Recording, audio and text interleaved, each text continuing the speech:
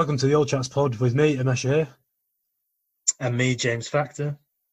This podcast will tackle the taboo topic of mental health in a raw, honest and jovial way, with two good mates who've met in London talking about their own mental health hiccups, with some help from some special guests along the way. Welcome to episode 12. This is the Book of Man chat. Here we speak to Mark Sanford, co-founder of the Book of Man, a digital magazine focusing on men's mental health. We discuss why he created the platform and the reaction it received, Mark's own personal experiences with mental health, and why the media industry is best placed to lead the way on combating stigmas in the workplace.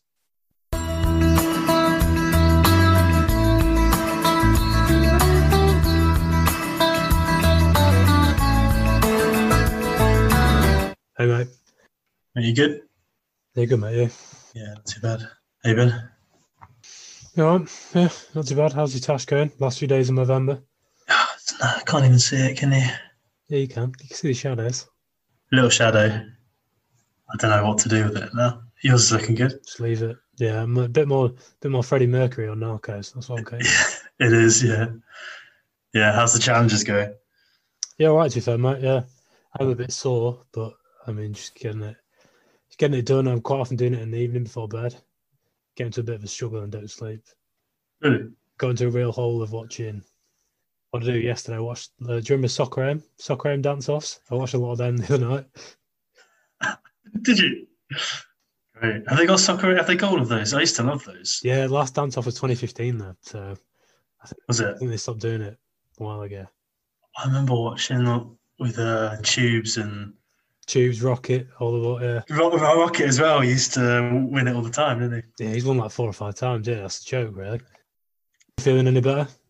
I'm not bad. I'm not great, to be honest. November's generally not great for me.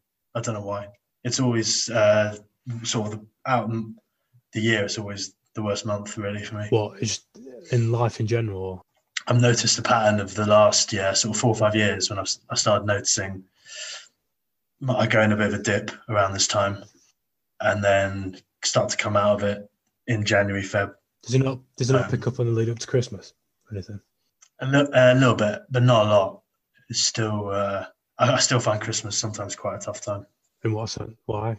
I don't know. I think something probably, I don't know, it's the weather or something when it's been a long time since, getting outside in the sun and doing stuff. So I think that's a big part of it. But then I can just find it tough to be around sort of family for that long and just in that kind of, be happy spirit. It's sometimes worse if you're told to be happy and get on with it.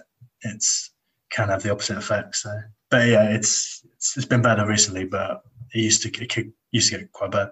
It's just under a month now to Christmas. So are you not excited for that? Then that's something that's getting me by is I know you live at home, but I've only seen my family for like 10 days this year. But I think just going home for Christmas will be good. But yeah, I think, and even like seeing your mates, hopefully there's those few days of freedom, as Boris says, that you can see your mates around Christmas. Yeah, those 5 days are going to be big, I guess. Are you going back? Yeah, I'm not sure when, but yeah, I'll go over Christmas and then probably come back for New Year's Eve. It's weird you say that because quite often people probably have a dip in January rather than now.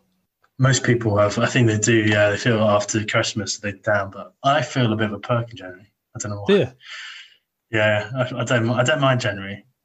I think it will be good when people have that structure again. Because I feel as if I think January this year is going to be a bit weird in the sense of people might be doing dry January normally, but I feel as if, don't know, it depends if we're in lockdown or whatever. It's weird, isn't it? I've been hearing all this 5 days for every 1 day that you get out from lockdown. So that's basically 25 days that's what the scientists say you need to do to curb a day's effect. Right. So that's basically all of January gone. So they'll probably, I don't know, I wouldn't be too disappointed about, I'd kind of be prepared for it if that happens. Yeah. For January. Yeah, good point. I feel as if most people are, but at least coming this week there'll be a bit more freedom, be able to go to the gym and things. Yeah, I'm really looking forward. I'm glad that was announced as well because I thought they might just can that for the rest of the year. But... Hey Mark, you all right, mate? Hello, how are you all? All right? Hey, good, thanks. How are you? Oh, good, Mark. Hey, You got a big old is that a Christmas tree? No? What have you got behind you? What? Where? Oh, no, I thought it was a Christmas tree behind you. Oh, mate. Oh, it's a wallpaper. Oh, It's wallpaper. oh. Glamorous wallpaper. No, it's yeah. This is my sort of daily position. Everyone gets to comment on my wallpaper and my crappy laundry behind me that's covered with a rug. That's good cover up, to be fair. Me and James are actually on something here, so we've actually got a special guest who's not a friend or a family. But I'd like to introduce Mark Sanford, so co-founder of the Book of Man. I know it's a platform I've talked about at work and previously to my mates. It's really helped me with a lot of good content they have on there regarding mental health. But yeah, cheers, Mark. thanks, Mark. Thank you for having me. So probably the first question is to everyone who doesn't know is what is the Book of Man? So what is the Book of Man? It's a good question, actually. It's a Bible for men. It's not, well, it is, but effectively it's a magazine for men that addresses some of the things that aren't better left unsaid, really. So we started with this sort of vision of what it would be. And when we launched, we were looking at sort of three key things, which was, this word toxic masculinity, which was being used to categorize men and masculinity around the world. We had the Me Too movement kicking off as well. So lots of things going around that, a lot of men feeling slightly sort of insecure and unsure about their own sort of selves and behavior. And then, of course, issues around male suicide and some of the things that were going on there. We're probably all familiar with the sort of 84 men a week taking their own lives. And we started to really think about men's media and what was missing and what we felt was important, having sort of spent time in the media ourselves. And so really the Book of Man effectively is a magazine that covers all the things that a lot of magazines don't cover. So we cover things like, men's emotions. We talk about language that we should be using around empathy and vulnerability. We work with a number of contributors such as Professor Green and Jason Fox as well.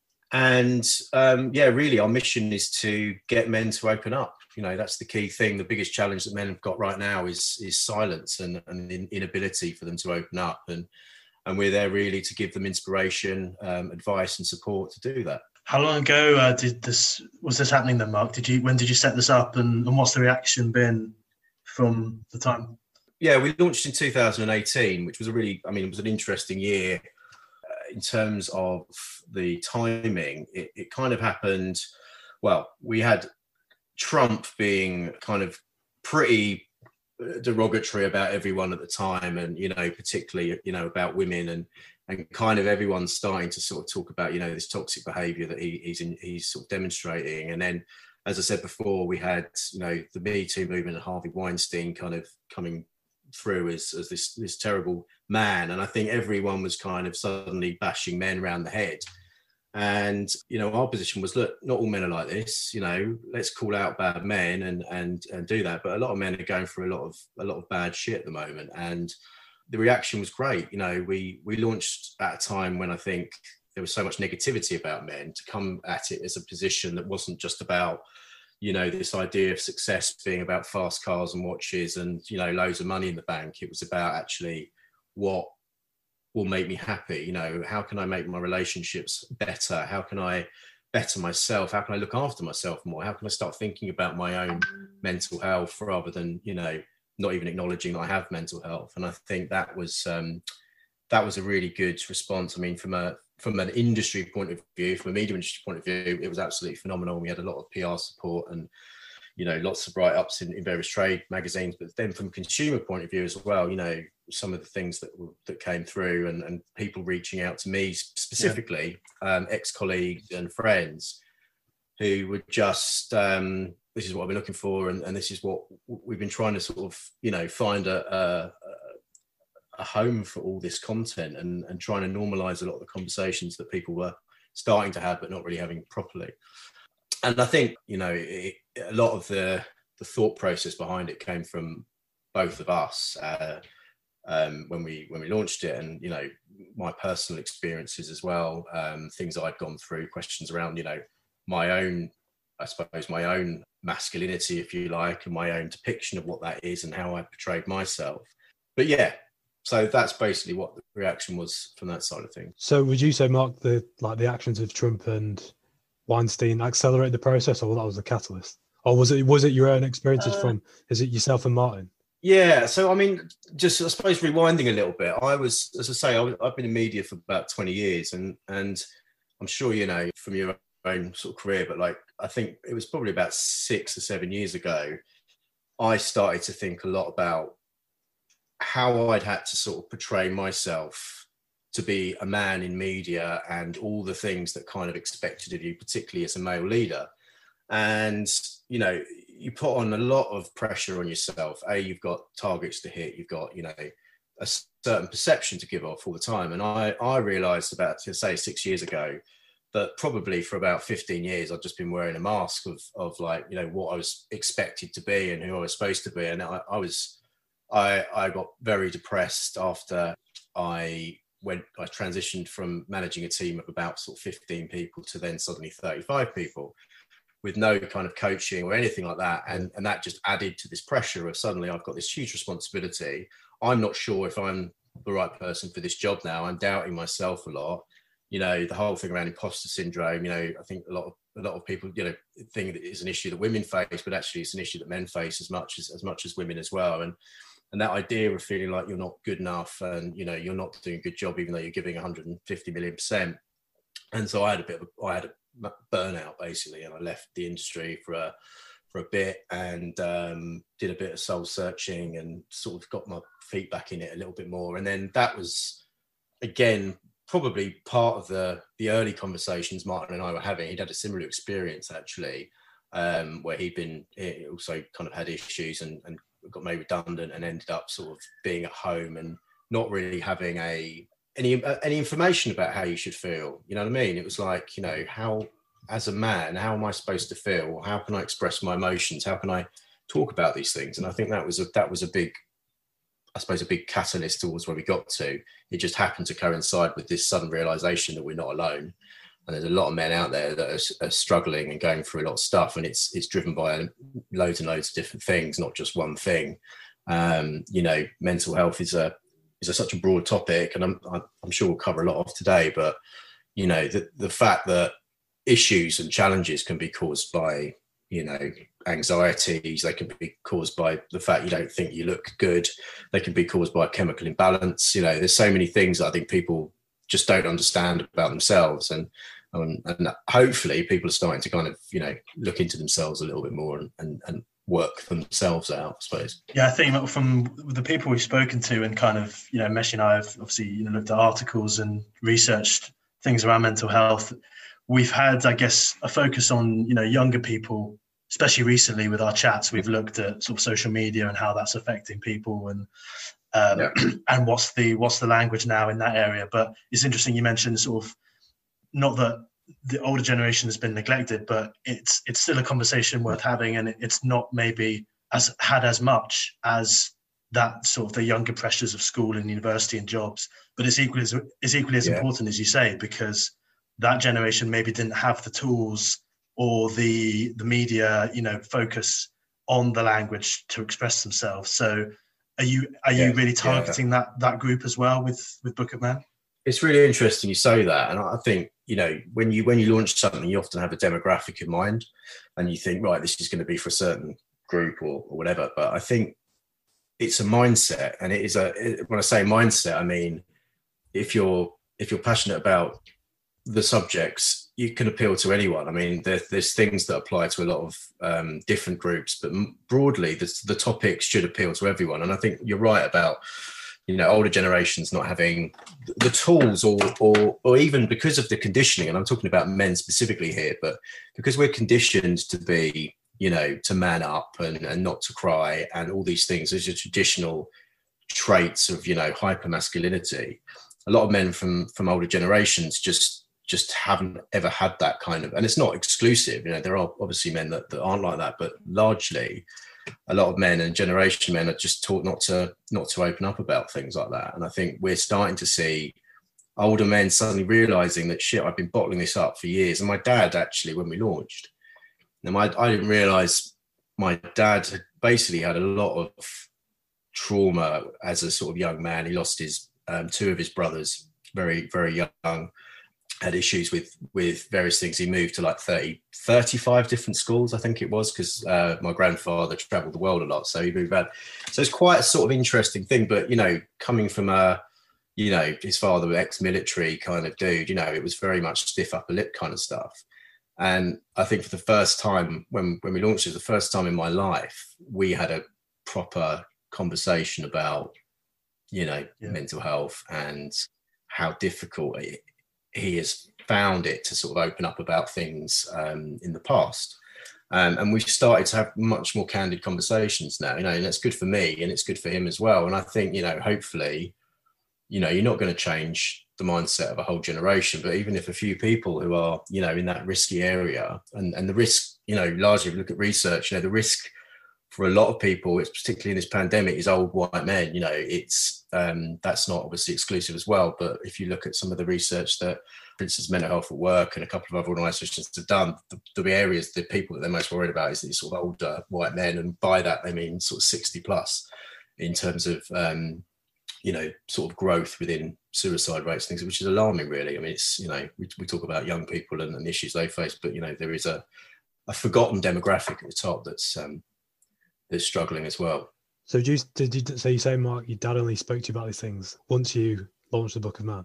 Well, I think it wasn't necessarily about that, but I think I talked to him about, when we were launching it, I explained to him what it was we were doing and where it came from, because to be honest, I hadn't really talked to my family about issues I've had. And that was it's quite a hypocritical stance, if you like, because for a long time I really struggled to talk about anything. And that was the biggest challenge I had, was having the support network at work. And that's why I don't blame, where I was at the time, because that was, 5-6 years ago.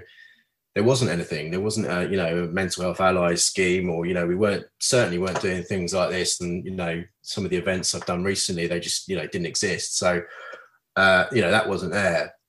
But I think also, it for a lot of people, it's difficult just to talk about it, because you just think that's just the way it is, and that's kind of often the thing. It's like, I don't want to be a burden to anyone. That's just the way it is. So when I eventually wrote it down, that was what kind of, I think it was, I wrote it down on a piece of paper, how I was feeling, and as a sort of intro to why the Book of Man exists. And actually, that's what I ended up putting on LinkedIn when we launched. And that's what I got the response from various people. And it wasn't me just trying to go, look at me, I've got problems, feel sorry for me. It wasn't about that. It was about saying, look, if I can come out and say, this is what went wrong, this is why I'm, I had issues, and I managed to kind of manage them. They are ongoing things. I still take medication, and I still have had CBT therapy, and I try and look after myself. But I've definitely managed to manage. I've managed it, and I think you have to do something like that to give yourself the catalyst to talk about it. You can't just say to a guy, "What's wrong with you?" because they're not going to tell you. You need to give a solid reason, or again, that idea of asking twice, but there has to be a stimulus there to be able to get them to talk if they don't want to. So that's what I do with my dad. I'm not. This is actually mad, Mark, because when I first messaged you on LinkedIn, I just found the Book of Man, messaged you on LinkedIn, went for a coffee, and I basically said I wanted to write an article for you. Yeah. And I always had this idea, I've always had a dream of writing a book, and then I wrote this article for you. I put it off for months to do. Yeah. One Sunday I just did it. I think I proofread it for 10 minutes, just sent it to you. I was like, just get this out, get it out, get it off my plate. Then you posted it, and then me posting it on Instagram. That was the first time my dad actually called me, being like, "Are you all right?" Really? And that was the same thing. It was but I know what you're saying. It's a bit hypocritical. He wasn't to know. I never talked about it. My brothers kind of knew. Yeah. But I don't know. It's just, it was a big release and way off the shoulders. Yeah. You came into our work to do a talk afterwards, and I remember saying, I always remember I said to you it opened up some wounds. But for me, I think looking back, I was it never opened up wounds. I think they were always there, and I never dealt with it. I never dealt with anything I wrote in the article.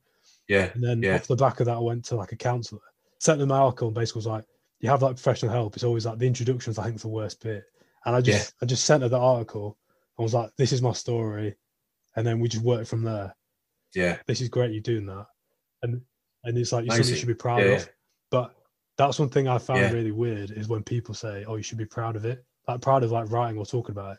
Yeah. But I don't know. It's just I sometimes find it Yeah. hard to fathom. But No, I know, and it is, and that's the thing. It's not necessarily that process isn't necessarily going to be right for everyone. Okay. But I think if you can articulate it, and sometimes writing is much easier to articulate than saying it out loud, because on paper and you can see it. And I as you may determine from this, I tend to kind of ramble a bit, but that's just the way I speak. You can't help that. And so I think you've got to be able to really articulate what it is that's going on with you, and sometimes for people to understand that as well. And I think when people post things about it, and this is what I'm going through, and if it's coming, if it's a very it's an authentic thing, this person doesn't want your pity, doesn't want you to feel sorry for them. I think they just need to get it off their chest, so that there's an understanding that I may have been a real shit for the last 2 years, but please understand why. And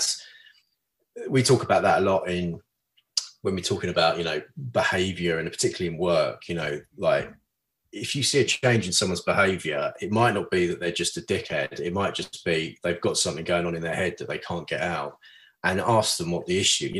Talk to them and find out and listen to what they're saying to you, because you can miss so much stuff, and then before you know it, something terrible happens. And I think there are so many people probably walking around who are, misconstrued as being, arsey or, arrogant or whatever. And maybe they are, maybe that is the way they are, but maybe not. And maybe it is that something going on in their heads that they just can't get out, and they feel ashamed to do so. And I think that's the thing when you see posts like that and people writing about this stuff, it's coming from a place that's obviously good for that person.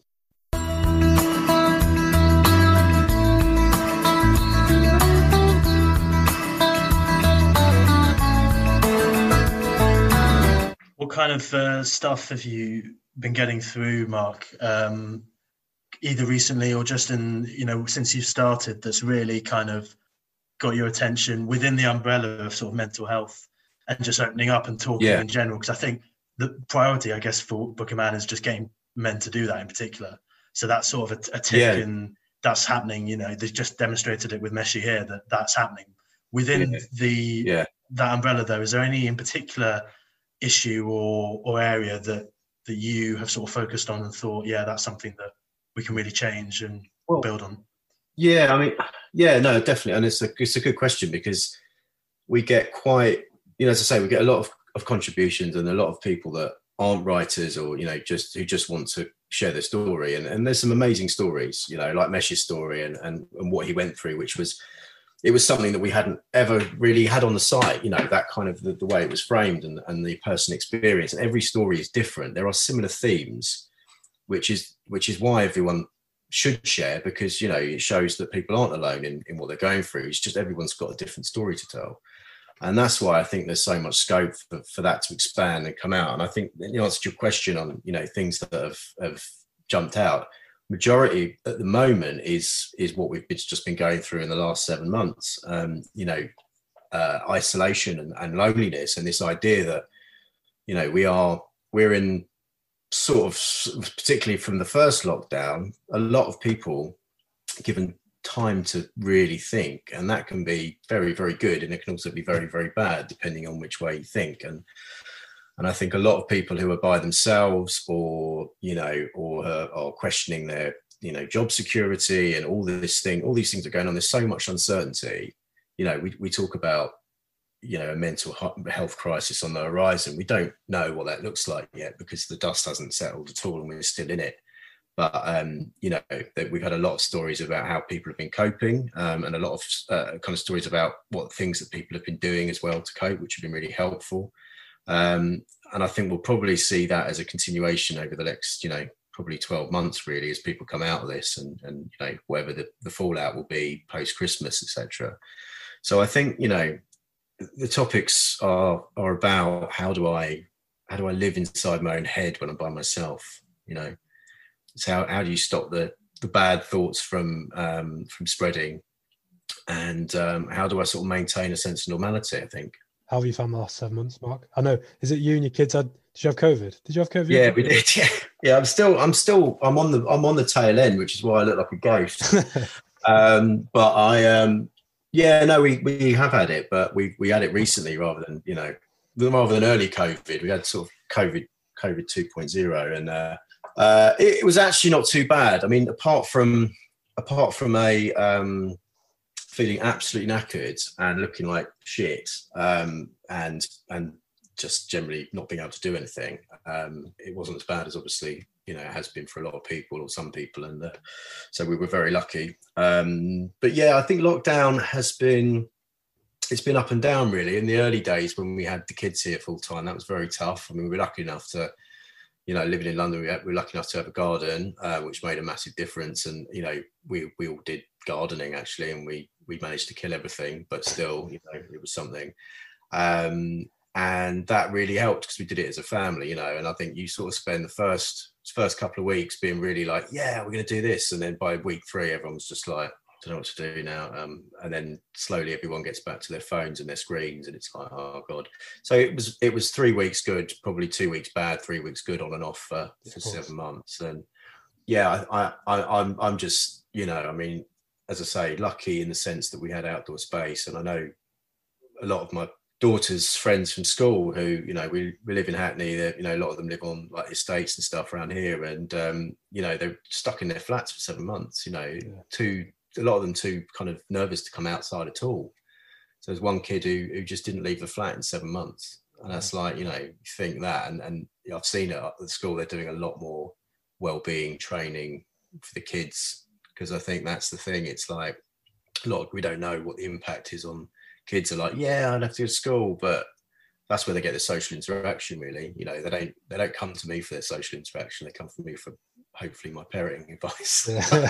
My cooking, but they go to their friends, and they, no matter how young old you are, as a kid you need that around you, and if you don't have that, you have that taken away from you, that can really affect your development and your social skills and all that confidence that you get. So yeah, it's interesting. How have you found the parenting? They've been tough.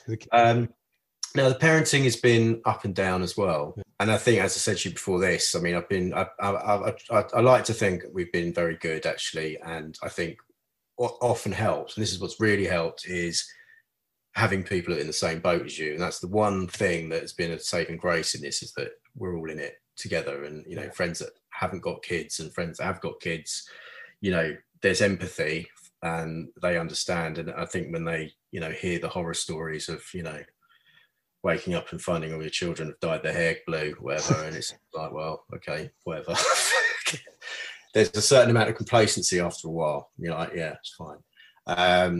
But yeah, I mean, largely it's brought us closer together, actually. I think, it's been a lot, again, back to the sort of openness thing. We talk a lot about it. We try to, without sounding sort of like we're certainly not perfection by any stretch, but we try and take time to talk to each other and ask how each other's feelings are and yada yada. And my youngest, who's 6, is very very kind of switched on with the language. Daddy, how's your mental health today? Like, very good actually. It's good, lad. Actually, it's not too good. Yeah, and it's an interesting one because, like, when I grew up at school, I'm sure we all did. It's like I wouldn't even thought about it. Where'd you get that sort of any sort of indication that we've got minds and we should look after them? Really, it's sort of like constantly just pack it full of information. Yeah. Eat healthily, exercise, but what if you're not feeling good in your head? And I think teaching kids that is a really important thing, to the point they don't abuse it. Abuse that information. Was that from your example, Mark, do you think, or do you think they're picking that up from the news and their phones and other places, that kind of asking your parents about their mental health? It's a great sort of endorsement. I think it's I don't know really. I think because we talk a lot about mental health in my house, because they're often earwig to like any sort of conversations I'm having on the phone and stuff. So I think school gives them a better idea of that, and I think they do mindfulness lessons now at school. So they do. Used to be called green time, but now it's called mindfulness. And I think they try and get them to think about things, and if they're feeling troubled, to talk about it, which I think is a really important thing. Teaching people to be vulnerable and open up is a really important thing. So yeah, a combination, I think, to be honest with you. I think probably, you know, seeing what they see on the TV and the news, and do you know what? And it also, you know, it's like TV shows. I think we've seen the topic of mental health creep into sort of entertainment more so as well. And, you know, you've got, you know, and I'm not going to say anything on mental health influencers, because I think there are good mental health influencers and wellbeing influencers, and there are people that abuse the term for their own personal gain. But I think, you know, they're in contact, you know, they're having exposure with a lot of these people who are sort of talking about their feelings and their emotions and things like that. And as long as that's used in a positive way, then I think that's, you know, that's one of the, I suppose, the plus things of social media, is that at least people are sort of talking about these things a little bit more. But social media is a double-edged sword. So yeah, I guess it's like I say, it's like a lot of things on social media. Just thinking out loud now, but it's great. Like, the conversation is happening a lot more now, and as you say, there is, I guess, a risk of people manipulating that term mental health to their benefit and advantage. And if it's for people outside of that, potentially, who haven't thought about it too much, and they only look into it through sort of tweets and the news, they may start to get, you know, tired by it. And that's a worry that I sort of have about the term, and how to keep it kind of, you know, fresh and relevant to people. Absolutely. Instead of it just being a buzzword, because there is a risk that it will just just bring out a kind of shrug and a kind of eye roll from, you know, certain people. And I just thought what you think about keeping it relevant seems important there. No, I totally agree with you. And it's the same with anything, isn't it? I think it can be taken, be taken by groups who don't necessarily want to do good with it, and be used for, you know, sell stuff, or, you know, or to push a different agenda. And I think you have to be very careful with its overuse. You know, see it more and more. I mean, it sort of loses its power, I think, if you start, you know, diluting it with things that don't quite click with it. I saw on the Instagram page in the Book of Man, you set off World War III with Ollie from the SAS. Oh, did we? It's all to do about the face mask. Oh, yeah. All to do with the face mask gate. Oh, my God. Yeah.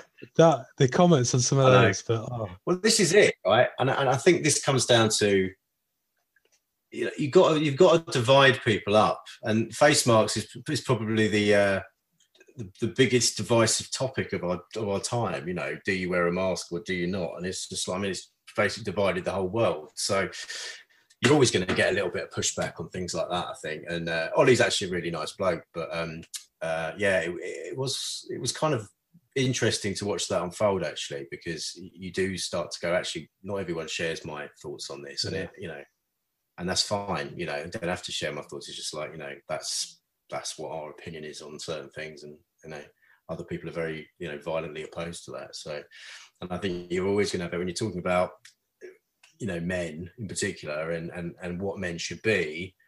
You know, there is no one way to be a man, and there shouldn't be one way to be a man. That's like, you know, you can't have this man box that we talk about. You know, you can't just pick up all those bad things and replace it with a box of all the, you know, it just, people are too complex for that. So you've just got to kind of allow people to have their opinions and views, but, you know, there's certain things on like behavior and values that everyone has that, you know, they're the sort of things you need to really push. But yeah, you're never going to be able to convince everyone that your way is the right way, and that's fine. Do you know what I mean?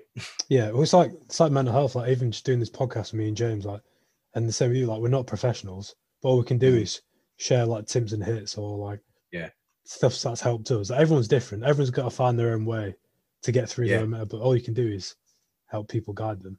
Yeah, and that's it. And I think, you know, empathy is a word I use a lot, and I think that you've really got to understand that people struggle in different ways.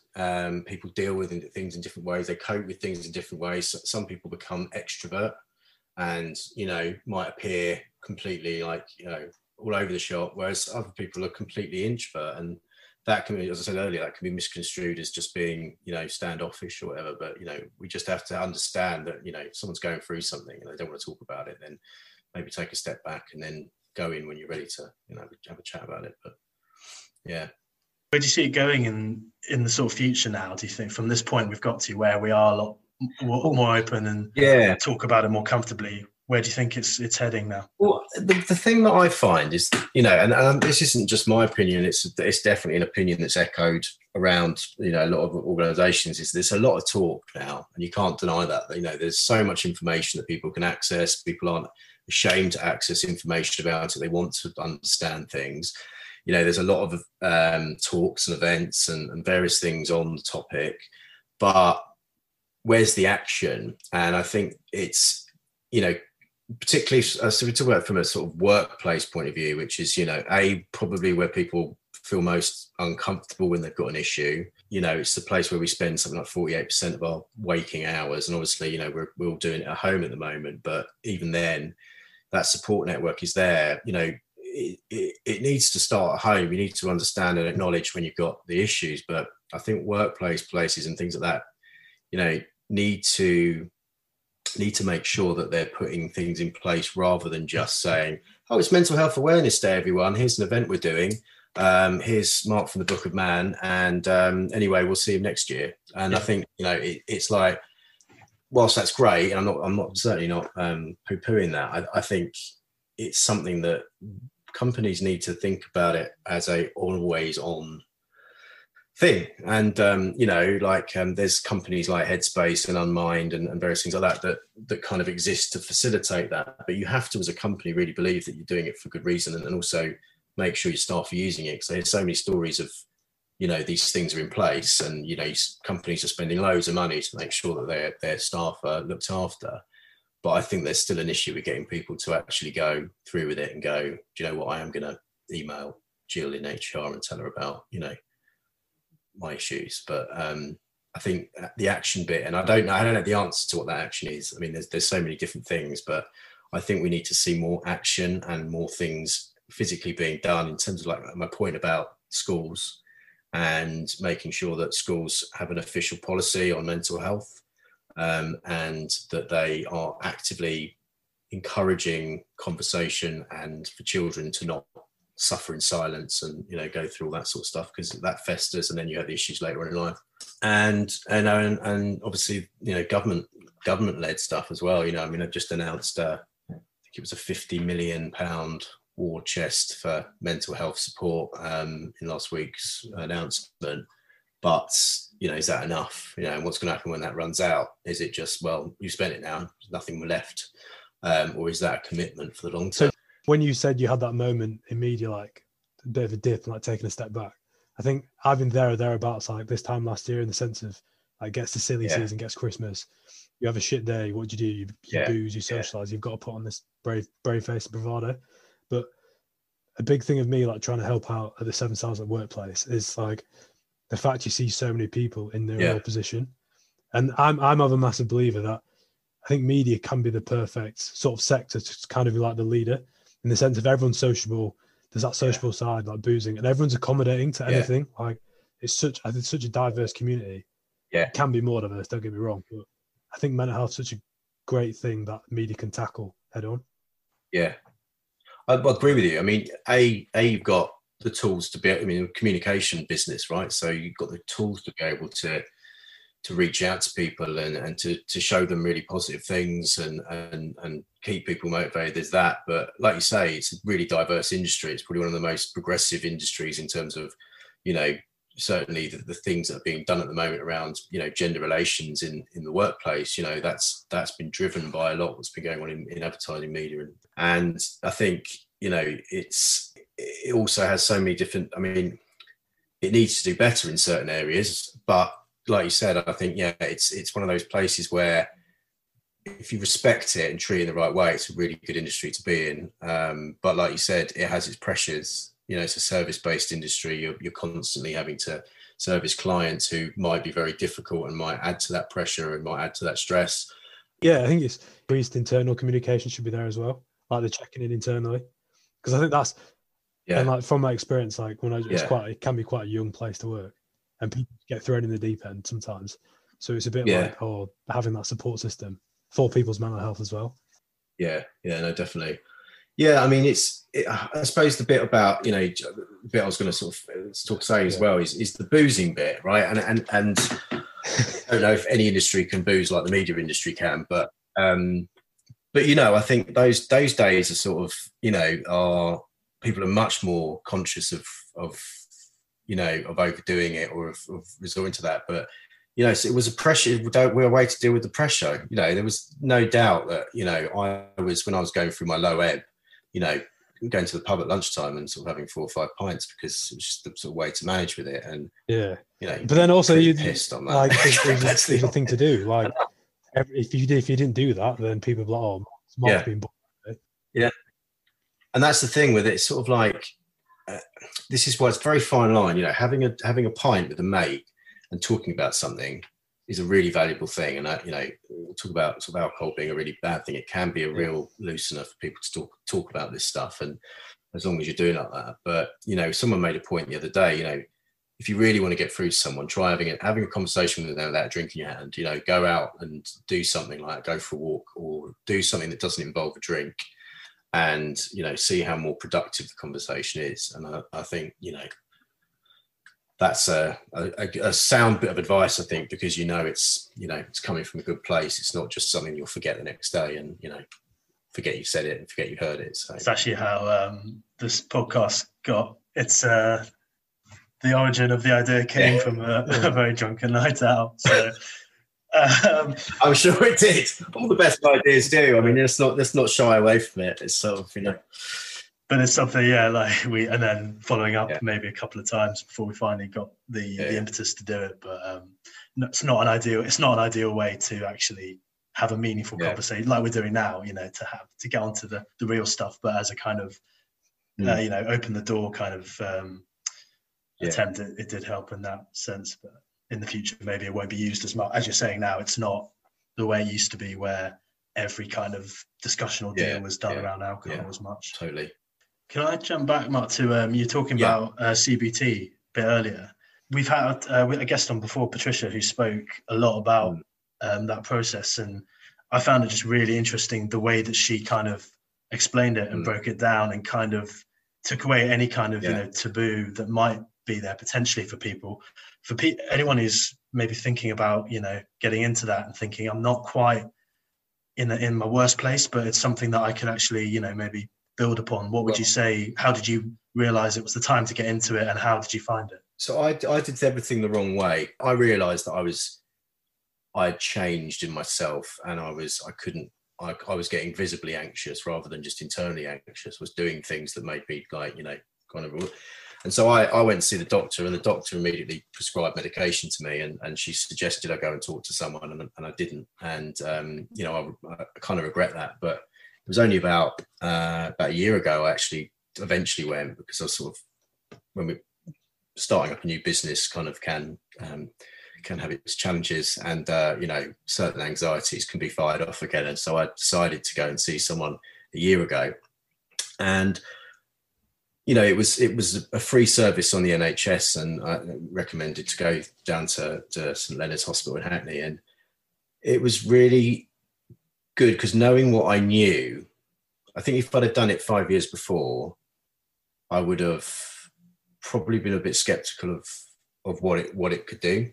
But knowing what I knew, having kind of spoken to people that have been through it, and having obviously been doing this for a couple of years and understanding the topic a little bit more, it's just a very, very effective tool to make you be much more self-aware of your mind and your head. And we talk about the reason why we get anxious, and the reason why we get this, because there's too much going on up here. We're particularly digital age and all that. We're constantly bombarded with messages, and we're on our phones all the time, and there's so much you think you need to do.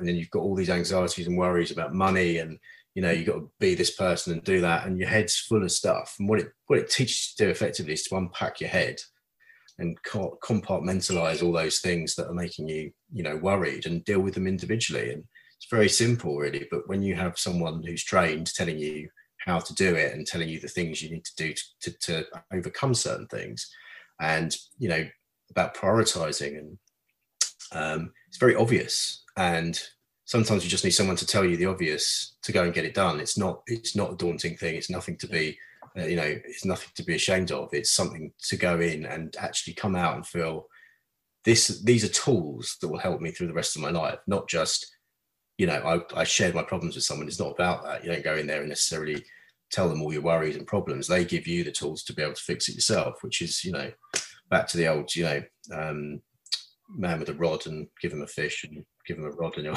catch fish for the rest of his life. It's a terrible analogy, but you know, I think that's get fish for the rest of his life. That's the thing. You need the tools to do it with yourself rather than, you know, having to rely on someone else all the time.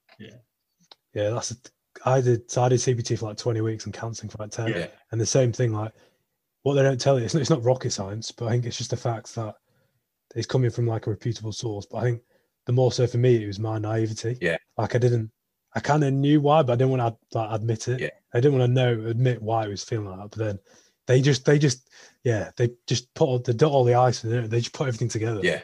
They are really good at what they do. But that's really good.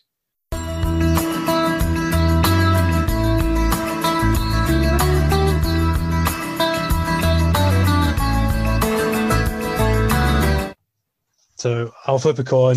Loser's got to do a song, a story, or a joke. And you mean sing a song? Hey, it's up to you, mate. I'm never going to push you. Are you researching a song now, Mark? In the back, I can see your eyeline's gone up. I've got one prepared, which is actually it's probably the song that's played most commonly in my home. So I was gonna do that if it has to be me, but hopefully it's not going to be me. And don't stitch me up either, because I'm not going to stitch you up. But you call it. I'll put it to camera. Heads. Okay. It's actually tails. I'm not even joking. I'm not Right. joking. Look. Is this going on the podcast? Of course, this is the ending. Oh, God. Think about the number of Book of Man subscribers after this. It's the only reason people listen to the show. Right, I'm going to apologise in advance for this because it's going to be fucking joyful. But no need. Go on. this is a song which is played a lot in my house, and it's one of my firm favourites. So here we go. Snow glows white on the mountain tonight, not a footprint to be seen. A kingdom of isolation, and it looks like I'm the queen. The wind is howling like this swirling storm inside. Couldn't keep it in, heaven knows I've tried. Don't let them in, don't let them see. Be the good girl you always had to be. Conceal, don't feel, don't let them know. Well, now they know. Let it go, let it go. Can't hold it back anymore. Let it go, let it go. Turn away and slam the door. I don't care what they're going to say. Let the storm rage on. The cold never bothered me anyway. That's what we're getting. Fantastic. No, that's great. You're wasted in media, Mark. I don't know what you're doing. Get you to the West End. Best song we've had, I say. No, I don't hate it all, but no, just thanks a lot, Mark. I'd highly recommend everyone listening to subscribe to the Book of Man. They do. Is it weekly newsletters? Daily newsletters? Daily newsletters. We've got podcasts. We are always online, and hopefully we'll be having some virtual events in the new year. So look out for Nice one. Thanks, nice one. Thanks for having me on. Cheers, Mark. Thanks, Mark.